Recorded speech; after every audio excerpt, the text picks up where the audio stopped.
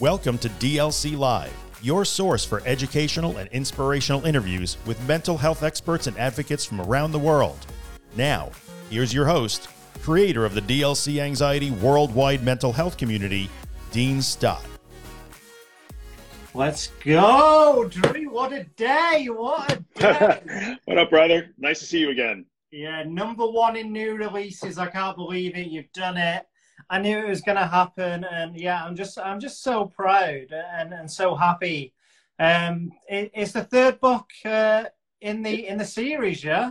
It's the third book in a series. It was actually, there should have been a book before this one, to tell you the truth. So when I first started writing, I thought I would write 3 books, like what was my experience having an anxiety disorder and depression, what was the recovery thing, and then what was like life after. That's what I thought the 3 books would be. The first 2 followed that, and then this one sort of slid in. So there's another book coming. But yeah, I just want to, there's so many questions, and obviously the really important questions, because they're regarding the book from the followers who are really excited, by the way. You've given me so many more DMs, regarding when's the paperback going to come out. And yeah, but it's all good. It's all good because we're here to help, and that's the whole reason behind it. But sure. I just want to talk about the book, where you got the idea from, why you chose a little bit different method to your last one, which was almost like an Anxiety Bible 101. It was a huge textbook, wasn't it? And yes, just the reasoning behind this 7% slower. Well, 7% slower is a little mental thing that I used to use way back when I was doing my recovery work. Like everybody else, I would really get crazy and rush around and speed up. And I knew I was doing that, and I knew that it wasn't making things better for me. So when I'd be in the supermarket, for instance, and beginning to panic, and I would just get into that, I got to get out of here as fast as possible. I would be running through the supermarket trying to run through the checkout. And I knew that was bad, but I would forget to slow down. And I'd have to literally remind myself, slow down, slow down, slow down. And I don't know why I kind of came to the conclusion, I don't have to slow down to a stop. I just have to go a little slower. And then 7% seems absurd to me. It was ridiculous. It was supposed to be funny, and it was easy to remember. So I started reminding myself, slow down 7%, which you can't do. It was just a good reminder to slow down. And that little mental trick really helped me. I wrote about that in the book, where it came from, and I used it a lot. And then I just sort of forgot about it. And then as my community here grew over time, it sort of surfaced again. And I started talking about it to people, and they almost universally loved the idea. And so this, a couple of months ago, I said, well, it was 14 weeks ago, according to my Instagram stories, that I had the idea that hey, this should be a book. And there you go. So that's the origins of it. It's a thing that I used during my recovery. It was just a little mental trick that I came up with. Fantastic. So why you say you just chose 7% out of the blue, because it was just a number there to remember, and it's stuck in the head. And so when you knew that, as we all do with anxiety, we try and distract ourselves, we try and do too much, but like you say, you had this mental image saying, no, hey, you need to slow down, yeah? Yeah, I had to slow down, and slowing down, I don't know why. I honestly don't know why it clicked for me, but 7%, I like absurd, ridiculous things. I don't know, that's where I travel, and 7% slower just seems so ridiculous to me. And I would just say slow down by 7%. And I remembered that.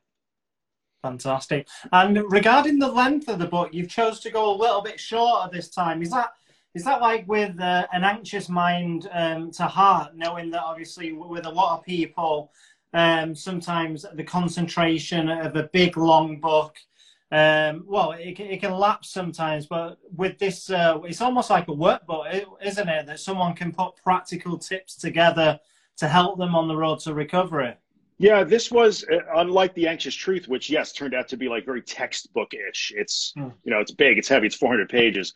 So in this, it's an hour topic. It's one particular part of the recovery toolkit. So number one, I didn't have to write that much about it. And number two, a lot of the feedback, and I'm eternally grateful for the support that The Anxious Truth has gotten. It's done very well in the year and a half that it's been out, and seemingly helped a lot of people, but it is a long read. There's a lot of information to that. And so I knew let me just try something lighter.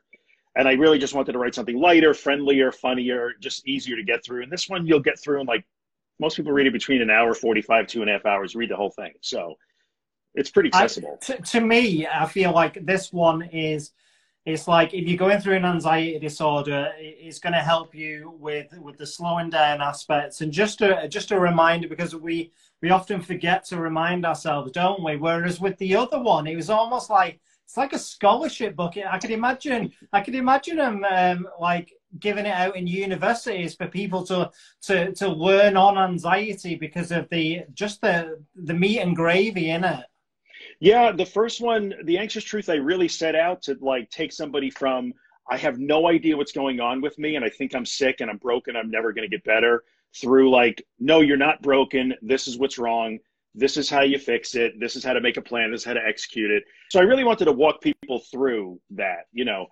And so by necessity, it was very detailed and just a lot of information in it. And one of the things I'm pretty proud of is I know that it's actually being used by many therapists here in the United States, because I get the messages. Like they ask, is it okay for me to give your book to my clients? I'm like, absolutely. So yeah, I accidentally seem to have written something that works that way. So, but this one is so different. It's just a much lighter and easier read. So, and I wanted it to be fun to read. And I think it is. That must be a great moment as well, like you say, when you get therapists, psychologists, psychiatrists who come and they're saying how amazing your work is. And too right, so they should, Drew, because obviously everything that you write, everything that you say really hits home. And I know a lot of people can relate with that. There's so many questions, so I think we need to dive in them, just because I don't want to miss any out. Yeah, sure. So I did ask you, Drew, I do want to tell the followers, I did ask you if you wanted to hear the questions beforehand, and nah, you didn't need to. Some people do decide to, so. Yeah. So the advice about slowing down when you have little kids to take care of. So it's a parent who's saying, yeah, it sounds all well and good, but how do I slow down when I've got children running around? I think that's a good question. So when I was doing this work, my kids were little too. And I used to have to take care of my kids. And it used to terrify me to have to take care of the kids, to be honest with you. I think the kids are maybe a little bit high energy at any given moment. That's going to happen with little kids. That's okay. But going slower doesn't necessarily mean you get less done. It means you just bring your energy level down and you stay more focused on the thing you are doing at the moment. So it doesn't mean that a parent of little kids has to just lay on the sofa and meditate while the kids are running amok. It just means that you don't have to amp up your energy level by trying to like cook their breakfast as fast as possible. That's just not required. And I had to do that with my kids too. The little kids are, you know, they bounce off the wall sometimes. You know, my kids were playing and running around and they still got to do that. I was just able to bring my energy level down by slowing down so that I wasn't reacting to it that way. So when they were kind of getting into it and being loud and playing, they were able to enjoy that. And I was able to let them enjoy that. And by bringing myself down and slowing down myself, my thoughts, my body, it didn't trigger me into like, oh my God, oh my God, oh my God, when they were doing that. So I think it fits perfectly, to tell you the truth. It doesn't mean you're going to get less done. It just means you're going to do the things that you do need to do a little bit more effectively and without going into freak out mode all the time. Yeah, no, I really like that. So it's like concentrating on the inward. Like you say, it's okay to have the children around if they're playing, if they're being a little bit cheeky, that's fine. But concentrate on yourself, and then yeah, everything around you, it comes to place. So that's really good advice. The next question, Drew, how do you slow down when you're in the middle of a panic attack and you have intense symptoms like you can't breathe? This is one of those. It's like, how do you get through a panic attack, right? It's that question. Like, it's so scary that I feel like I must obey my brain, which is screaming at me to escape and save myself and do all those things. And I think we have to acknowledge, like, it's not easy to slow down in the middle of a panic attack, but that is exactly when you have to slow down. Like, and understand that desire to speed up and get the hell out of there, get out of Dodge and get yourself back to like your safe place or escape from the discomfort. That's your brain trying to keep you safe, and it's just doing what it thinks is its job. But in the end, how do you do it is it just becomes, sometimes it's a question of courage. I will admit that that's part of the equation. In the middle of a panic attack, when you want to run, to stay put and actually slow down is part of that sort of willful tolerance, acceptance, and surrender thing we talk about all the time. So yes, you're allowing that panic and those sensations to come and get you while you slow down and let them do that. So it's very, very difficult because it does require a measure of courage, but it is possible. So I think sometimes that question is really like, how do you do it because it's too scary? And the answer is yes, it is scary. You just have to be courageous and go through it. Not forever. You know, the first few times you do it requires a lot of courage, but then a little bit less as you go. And then you begin to learn that lesson. They're like, oh, I can do this. I can do this. And slowing down in the middle of a panic attack was huge for me. It was big. It was hard. And I stumbled a lot. I didn't just do it automatically, like instantaneously. I sucked at it at first, but it made a difference in the long term. So it's hard to do. Yeah, it's very hard to do. Very hard. Because your body's screaming at you to run, isn't it? Like you say. So you're literally trying to do the opposite to a natural response. But yeah, I agree with you. It's about the willful tolerance. It's about putting yourself in the situation and teaching the brain that it's not a dangerous situation, and that even if you sit there or if you stand in the position that you're in, nothing different's going to happen than if you ran away. Yeah. Well, as we know, running away just pours the fuel on the fire, doesn't it? It does. Tells the brain that there's something to be worried about, to be scared about, and can increase the anxiety. So yeah, that's really important, Drew. Next question. I'm just going to fire away with these questions because there's so many of them. All right, let's do it. Speed round. Feel like I'm in a game show.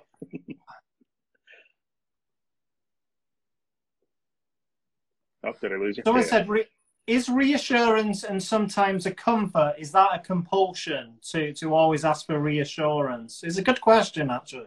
Is it a compulsion? I mean, that's a Kimberly and Josh question more than a Drew question. But I think, well, I mean, technically, I'm not going to give you like a therapist, answer here, but I can give you my opinion on that, which is you feel compelled to do it, of course, or compulsed to do it because you're just trying to feel better. So I get that from a purely layman's, standpoint here, in my own experience, like asking for reassurance is something that just about every human being wants to do because you want to know that you're okay even when you're not feeling okay. Please tell me that this is okay. Please tell me that I'm going to be all right. Please tell me it's going to end okay. And so can it become a compulsion? Yeah, it's definitely can become a compulsion. You wind up in this level of discomfort and fear and uncertainty and vulnerability, and you're going to look for something that will deflate that and bring you back down. And that is a quick hit. Boom. That's like a quick injection of calm if you can get it. So why wouldn't you be compulsed to do that? And in the end, like I don't, is it a compulsion? Sure, it's a compulsion, but it's also, of course, the thousands and thousands of people that I have the privilege of interacting with and seeing, everybody does it. So it's not a special compulsion. It just becomes a habit for many, many, many people. Some, I think, have a harder time breaking the habit than others, but it's pretty normal. Is it a compulsion? Yeah, probably technically would be. If Kim and Josh were here, they'd probably say, yes, it's a compulsion, but at a minimum, it's an extremely common habit. Yeah, I think what you just touched on there, Drew, I think that's one of the great things really about our communities, about the community on Instagram for mental health, for anxiety, is that the data that we see, because we've got the groups are so large, aren't they? So like you say, you can see these patterns, you can see these trends. So that's why your opinions really do matter. It doesn't matter if you're a therapist or if you've gone through it. Someone's opinion of their anxiety journey, of what worked for them, is really important. And that's, to be honest, Drew, that's the number one thing that helped me overcome my anxiety disorder. It was someone who was a little bit older than me who'd been through an anxiety disorder, and he said, hey, listen, I know what you're going through. I got to the end, and so can you. And yeah, I know that motivates a lot of our communities as well. The next question, Drew, is what is the best way to tackle procrastination? Never mind going 7% slower. I want to stop procrastinating, but I'll do it tomorrow. So like, that's a good question. I wasn't expecting to be answered that. The best way to practice procrastination on okay, so I'll try and frame it in the framework of anxiety and stress, right? I know for myself, when I was really suffering, I was a huge procrastinator but it wasn't just like a personality flaw, like I'm lazy or I'm just a procrastinator. It was, I don't really want to do that because that scares me and it's going to trigger me and I'm going to be anxious and I might panic and I'm going to hate it. I'm going to feel all those things I don't want to feel. So I would totally just like go around and back away from things that I had to do. If they were challenging, I would back up. So in the anxiety context, I don't know if I would call it procrastination. It might be avoidance. So, Right. you know, No, if you, yeah. yeah, it might be more avoidance than procrastination. Procrastination, I think, is, you know, we all do it sometimes for sure. But I think in this context, it's probably more an avoidance thing than anything else. So to me, the way I got over that, which brings it back to how do you slow down in the middle of a panic attack? I literally just got to the point where I was tired of being the way I was. Like I was so angry at all the limitations and the problems that it was causing me and the restrictions, and I felt like I was failing as a father and as a business person and all of my life, that it became less painful to go at the challenges than it was to keep sitting back and watching the world go past me and feeling like this is not good. I'm letting everything slip through my fingers here because I don't want to be afraid. So what helped me get out of the procrastination / avoidance thing was the discomfort of going toward the fear was a better choice than the frustration and the discomfort of not going toward it. Like, Yeah, so the frustration of being in the midst of an anxiety disorder. Yeah. Yeah. I've said, like, you know, what's really hard? Facing your fears. What's also really hard? Not facing your fears. So, you know, it just depends on the context, the time frame. Like facing your fears in the immediate time frame right now, if you have to go do an exposure, is really hard. But not facing your fears on a long time frame, I think for me became harder because I could see that my life was just deteriorating and deteriorating. I didn't want that anymore. So that's what helped me break that habit, procrastination, if you will want to call it that. Yeah, I know that. I can see from the comments that really hit home, Drew. That light bulb moment, you're right. It really hits home with me as well. So that's why I love your work so much, because a lot of the things you say, Drew, really, really do hit home, and you just say it in a way that no one else does, and that's what I love about you. The next question, Drew, is: how do you tackle a fear of speaking and messing up words and stammering when anxious? So do you have any techniques on like trying to bring it 7% slower if someone's like public speaking, or they're speaking like in a meeting, or they're speaking at work with friends in a group situation?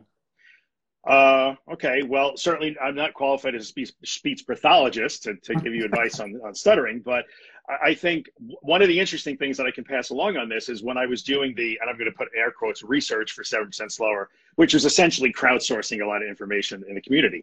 And I asked people again and again and again here and on my Facebook group, like, what happens when you start to get anxious and you speed up? What happens? And fumbling for words and stumbling over words and stammering and stuttering was the number one thing that people said. They begin to forget words. They lose their track of what they're saying. They lose their train of thought. They can't find a word. They stumble on their words. They repeat things.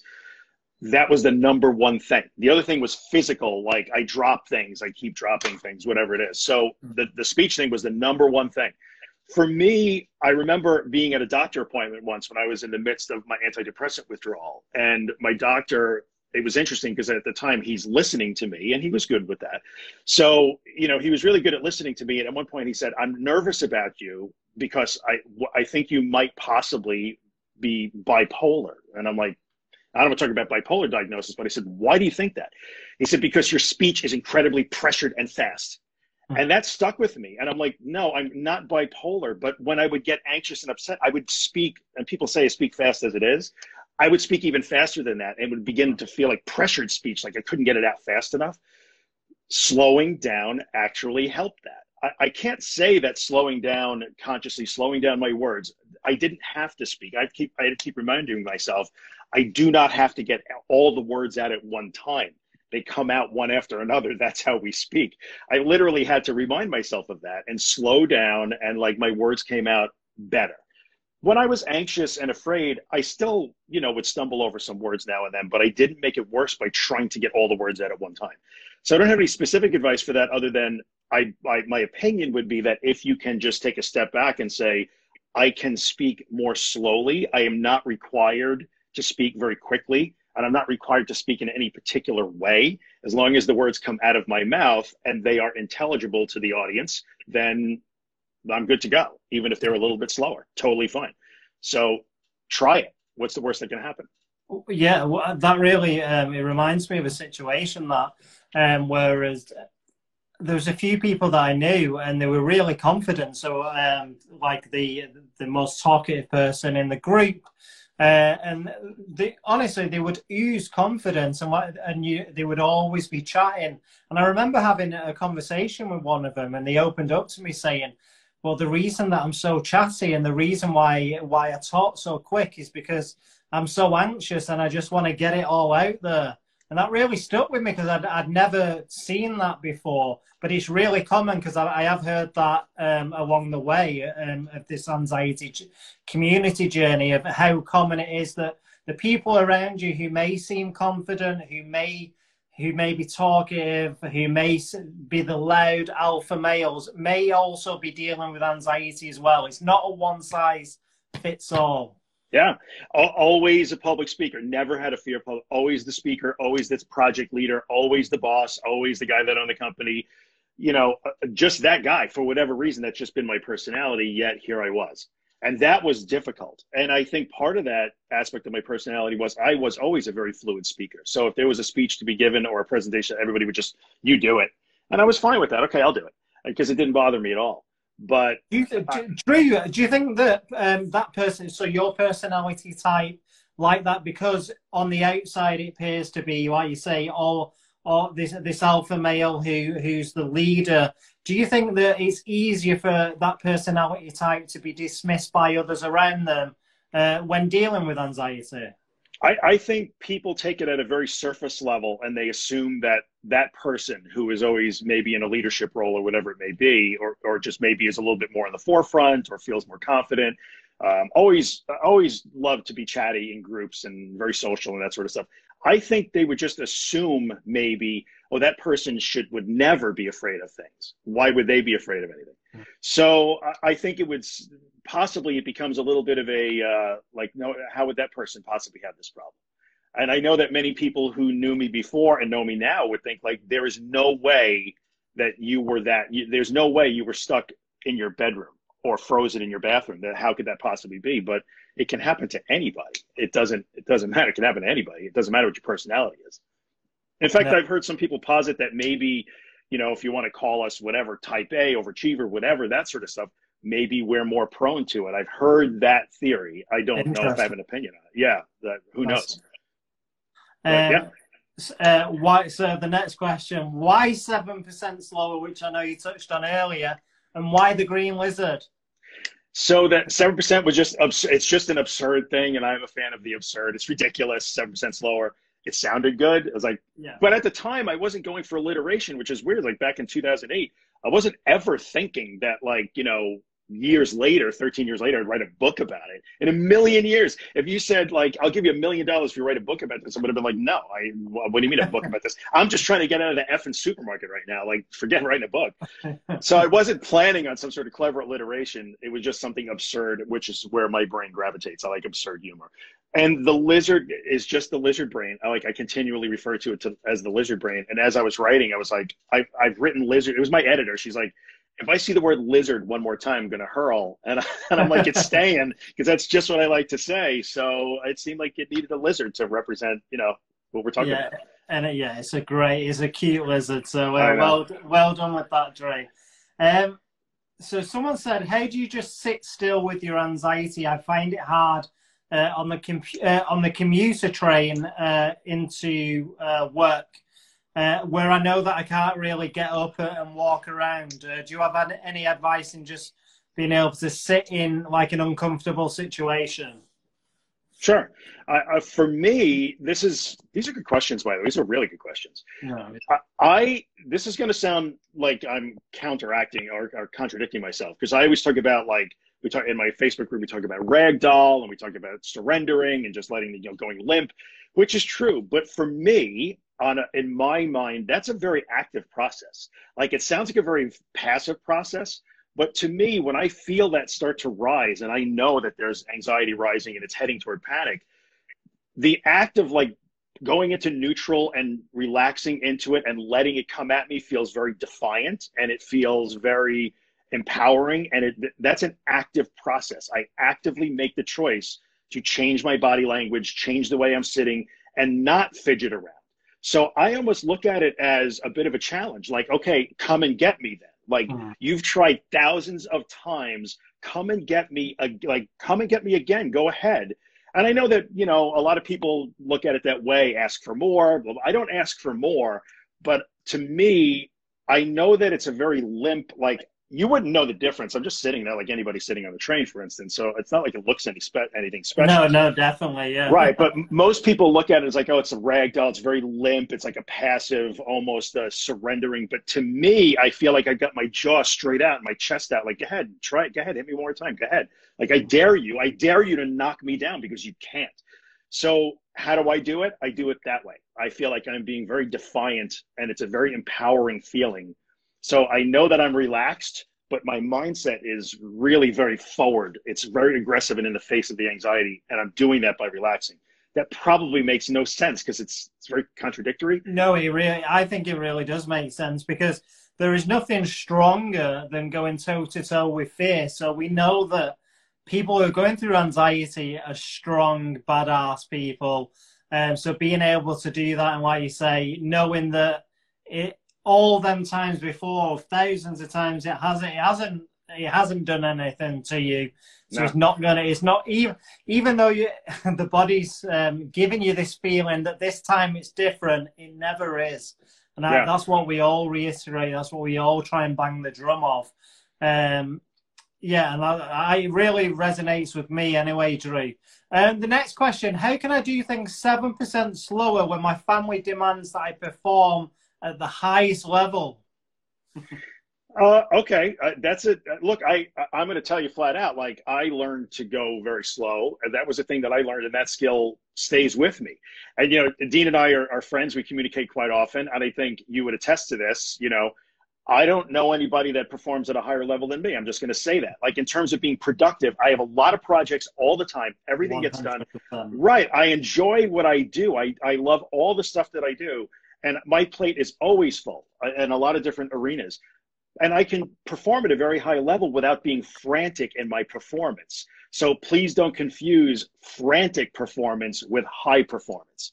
Like, look at the greatest athletes in the world. They look effortless. You know, so Michael Jordan looked like he didn't have a care in the world while he was absolutely dominating the NBA. Wow. If you look at that, he looks completely effortless.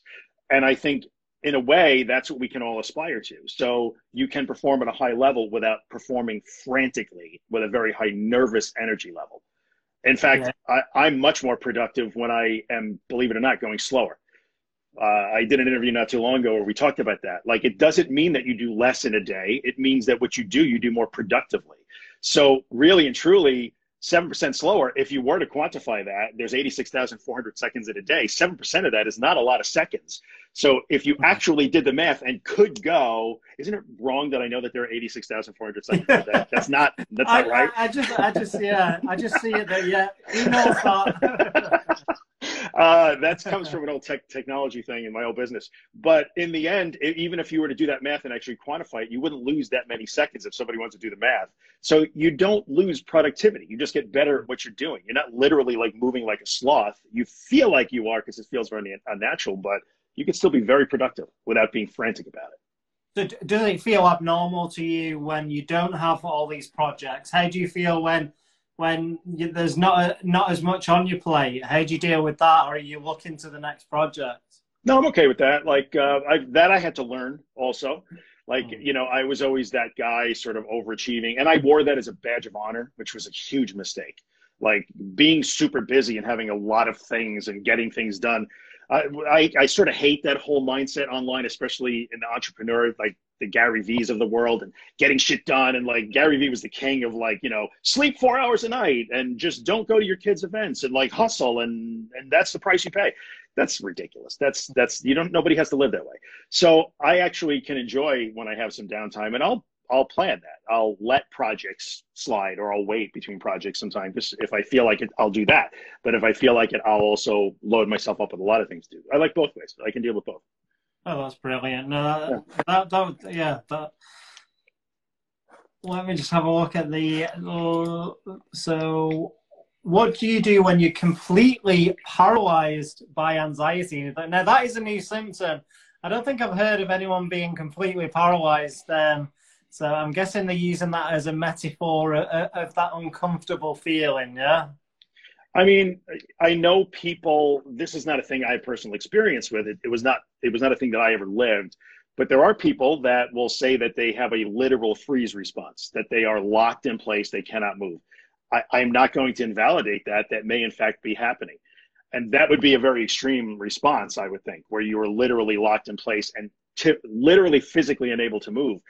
But everybody I've ever encountered that will claim that they are paralyzed usually will qualify that paralysis. Like, I'm paralyzed, but I can get home, so I can get up and leave the movie theater. Well, I thought you were paralyzed. So I'm not trying to invalidate anybody's freeze response in any way, shape, or form. I understand it's a very difficult position to be in. But I always urge people to at least bring a measure of objectivity into it if you can. It's really hard to say I'm paralyzed if you are able to engage in popping mints, calling your girlfriend, snapping rubber bands, popping a pill, or leaving the movie theater. That's clearly not paralyzed. That's just afraid and acting towards safety.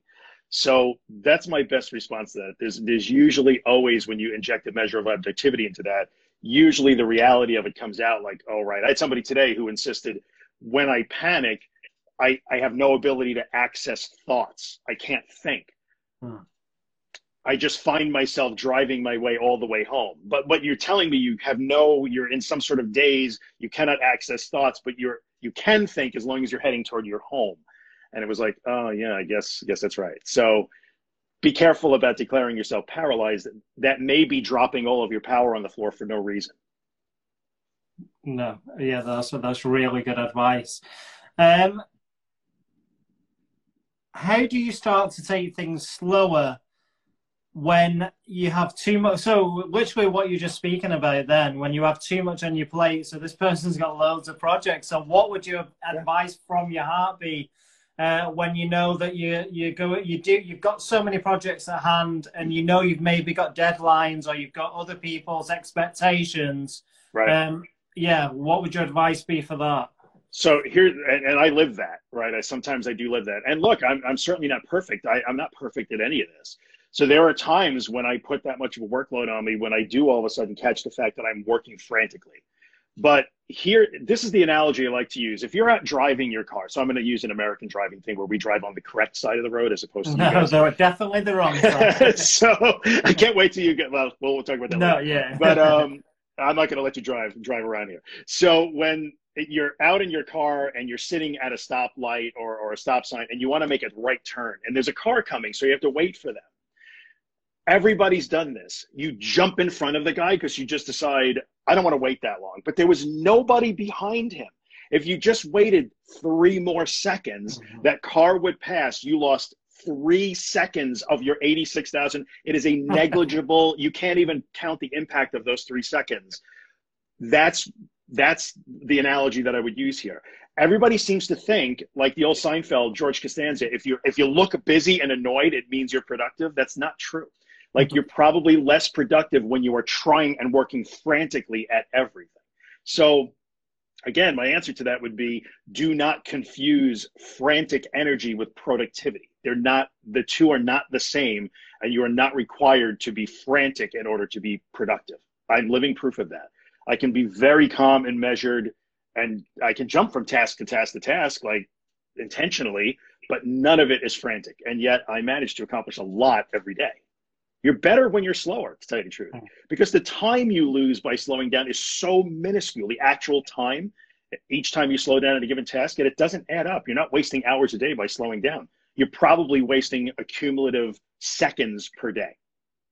Yeah, I remember when I was speaking, during the panic disorder, when I was speaking to the therapist, and they were saying to me, I bet in the mornings you don't take any time out for yourself, and that you're rushing around, probably going to be late for work, and they were spot on there, because it's a trend with anxious people that Mhm. you don't take that time out to have time for yourself to get things in order for the rest of your day. And what she said really hit. She said that because you start your day off like that, you're going to have this chaos and anxiety during the day.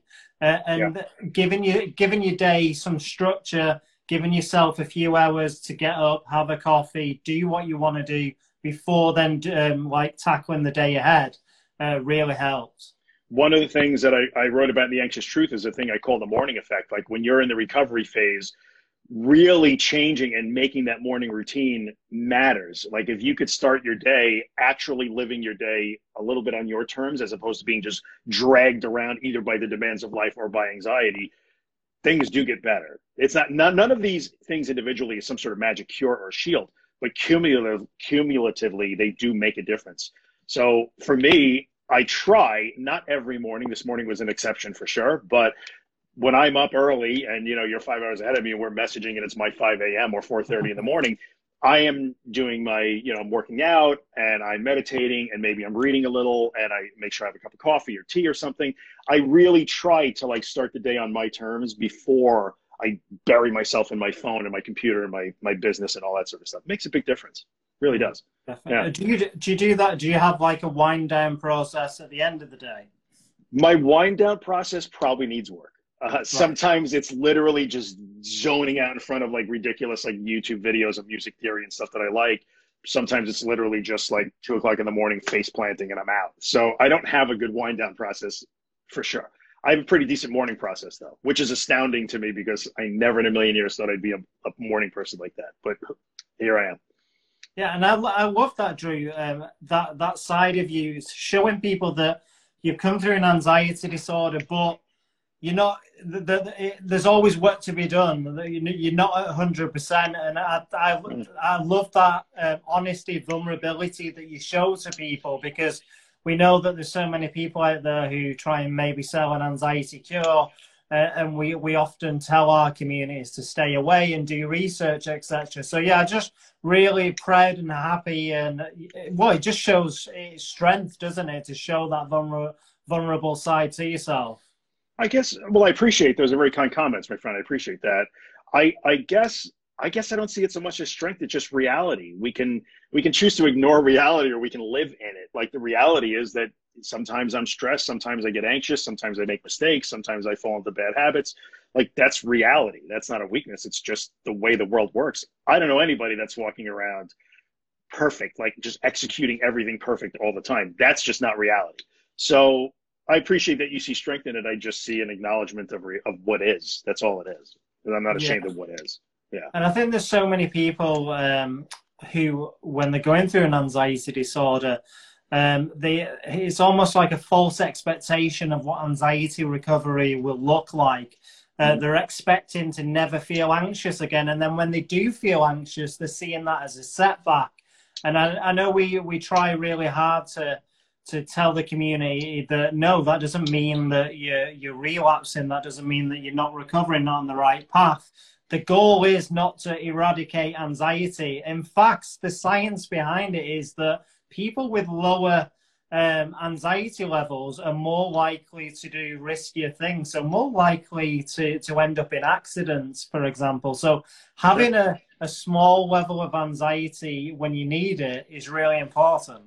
Yeah, definitely. And I think sometimes, especially when you're in the thick of it, I know for me, I used to think, I just want the old me back. I used to pine for the old me, like previously not. I think we talked about this last time in the recovery room, came up. And I would think that like, oh, I wish I could remember when I was not anxious. I want to be that guy again.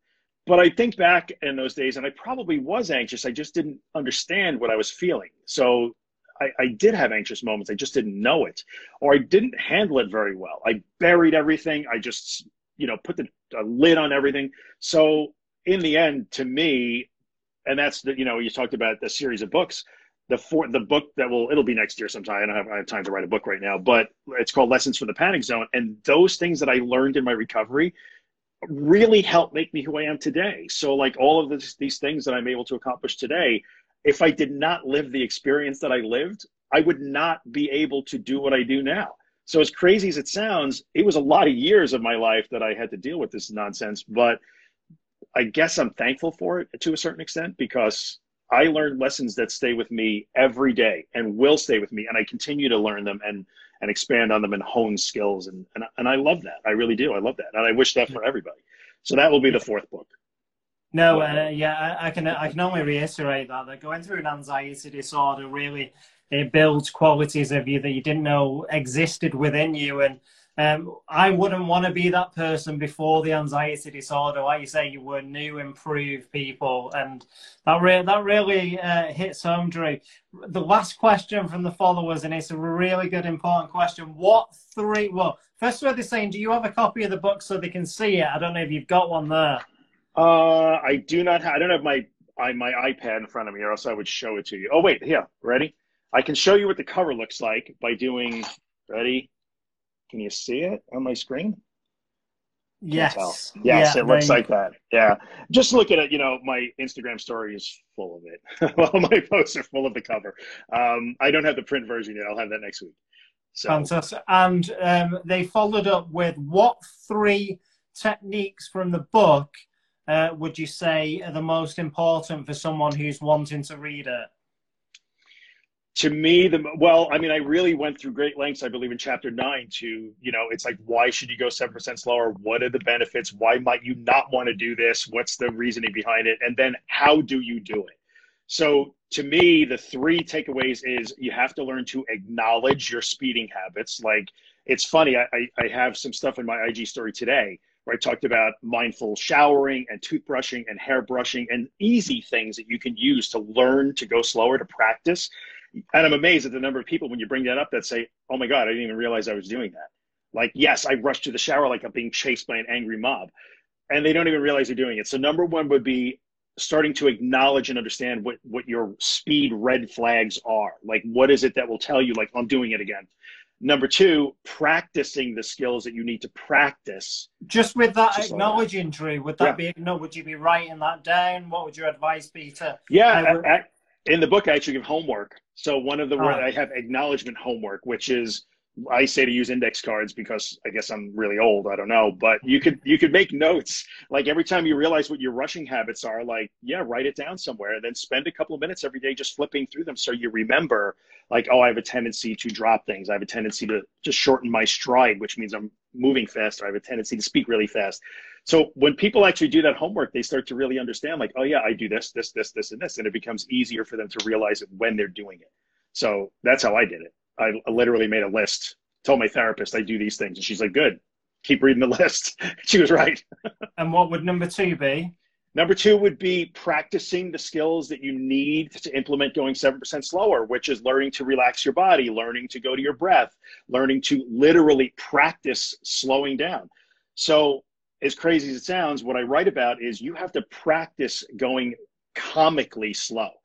Like, what you think is comically slow, somebody wouldn't think that it is. To you, it's going to feel really weird. So if I go and pick up my trusty Snoopy mug right now and I go really slow with it and take a drink really slow and put it back down, you might not notice that it's terribly slow, but to me, that feels really unnatural.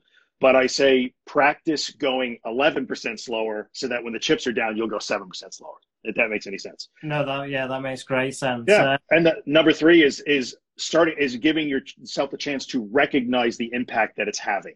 So I think a lot of people will automatically say, well, I tried that, but I was panicking anyway and it doesn't work. Like, no, you got to give yourself a little space to see those incremental changes over time.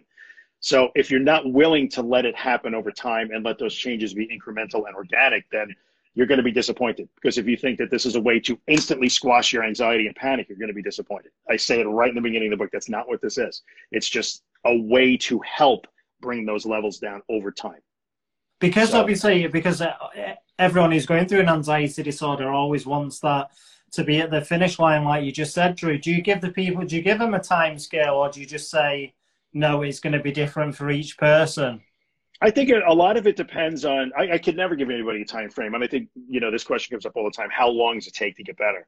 Well, as long as it takes. And there's so many factors that go into that. For me, I know that my recovery went faster sometimes and slower other times. And it depended on how much was pressing on me. How much did I have to do? what was going on in my life at the moment. So from day to day, you have a different life from day to day, right? Some days you might be busier than others.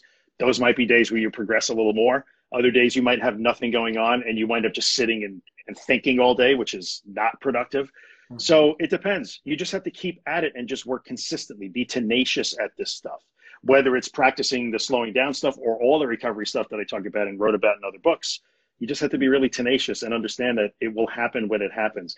And the amazing thing is, I think you can relate to this, Dean, like you don't even know when it happens. You just realize suddenly like, oh, wait a minute. I just went the whole morning without thinking about how I feel. That's a great day. You just don't know when that day is going to happen.